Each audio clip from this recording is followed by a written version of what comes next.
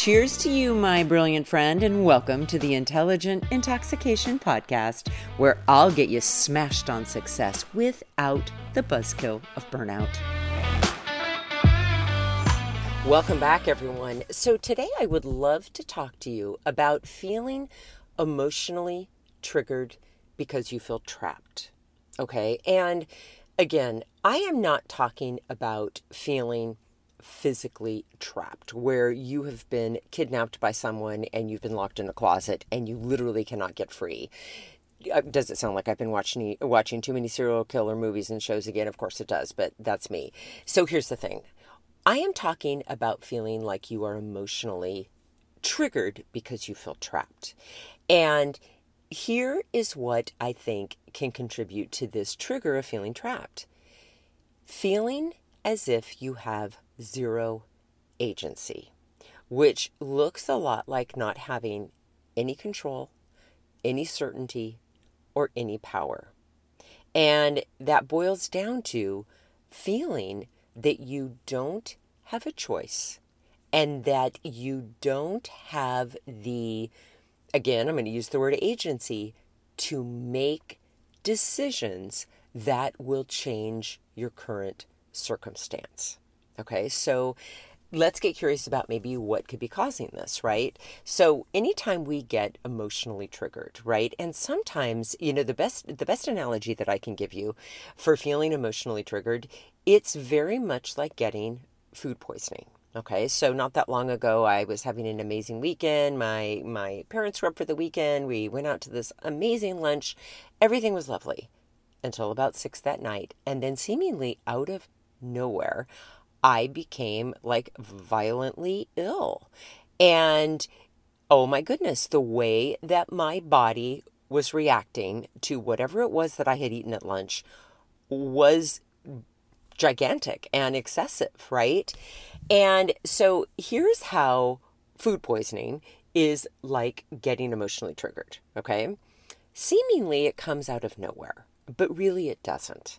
So I got sick because I had eaten something at lunch, right, that wasn't okay, and my body was trying to get rid of it.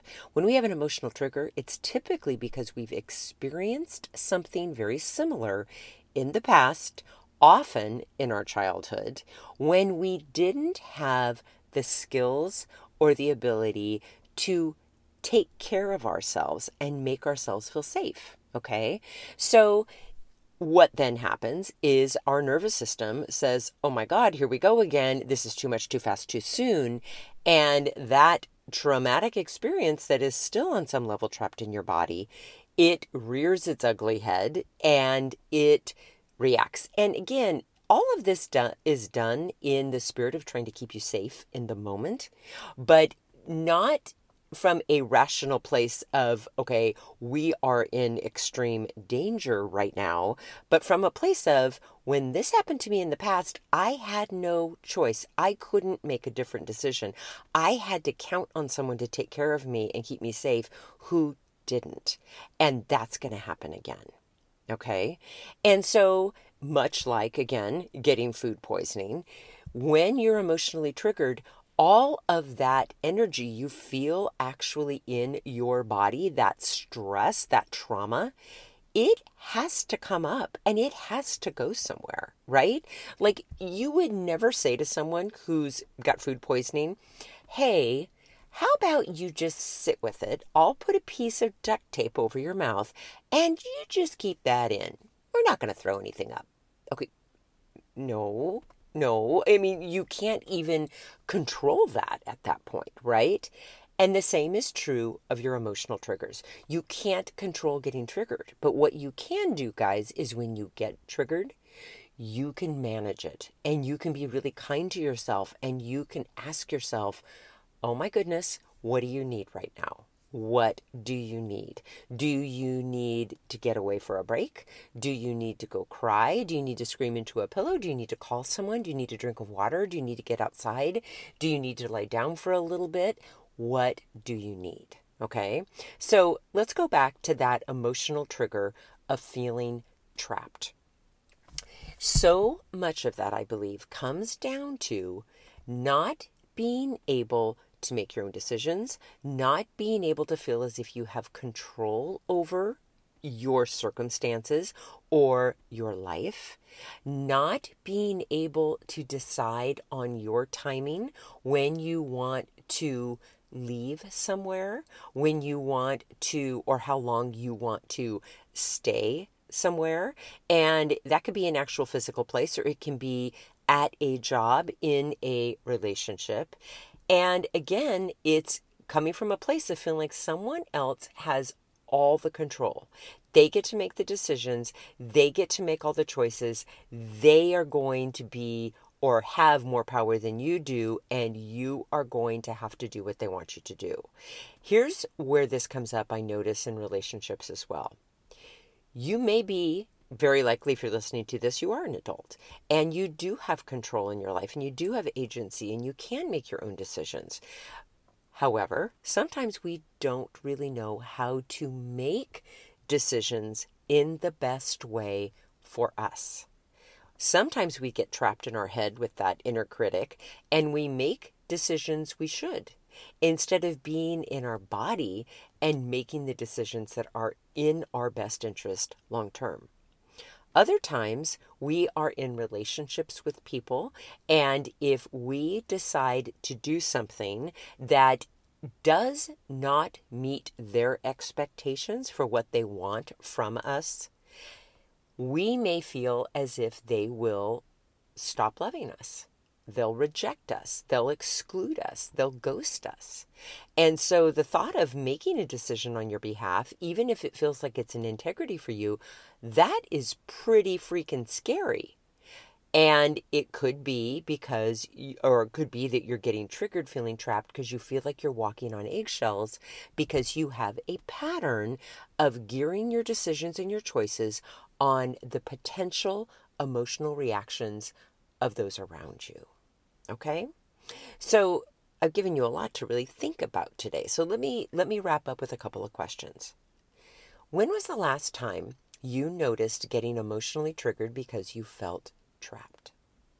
And if you can remember back to that moment, where were you? Who were you with? What was happening? What was your brain telling you about not having the power to make a decision or a choice, or to leave or to stay, or take care of yourself in the way you wanted to?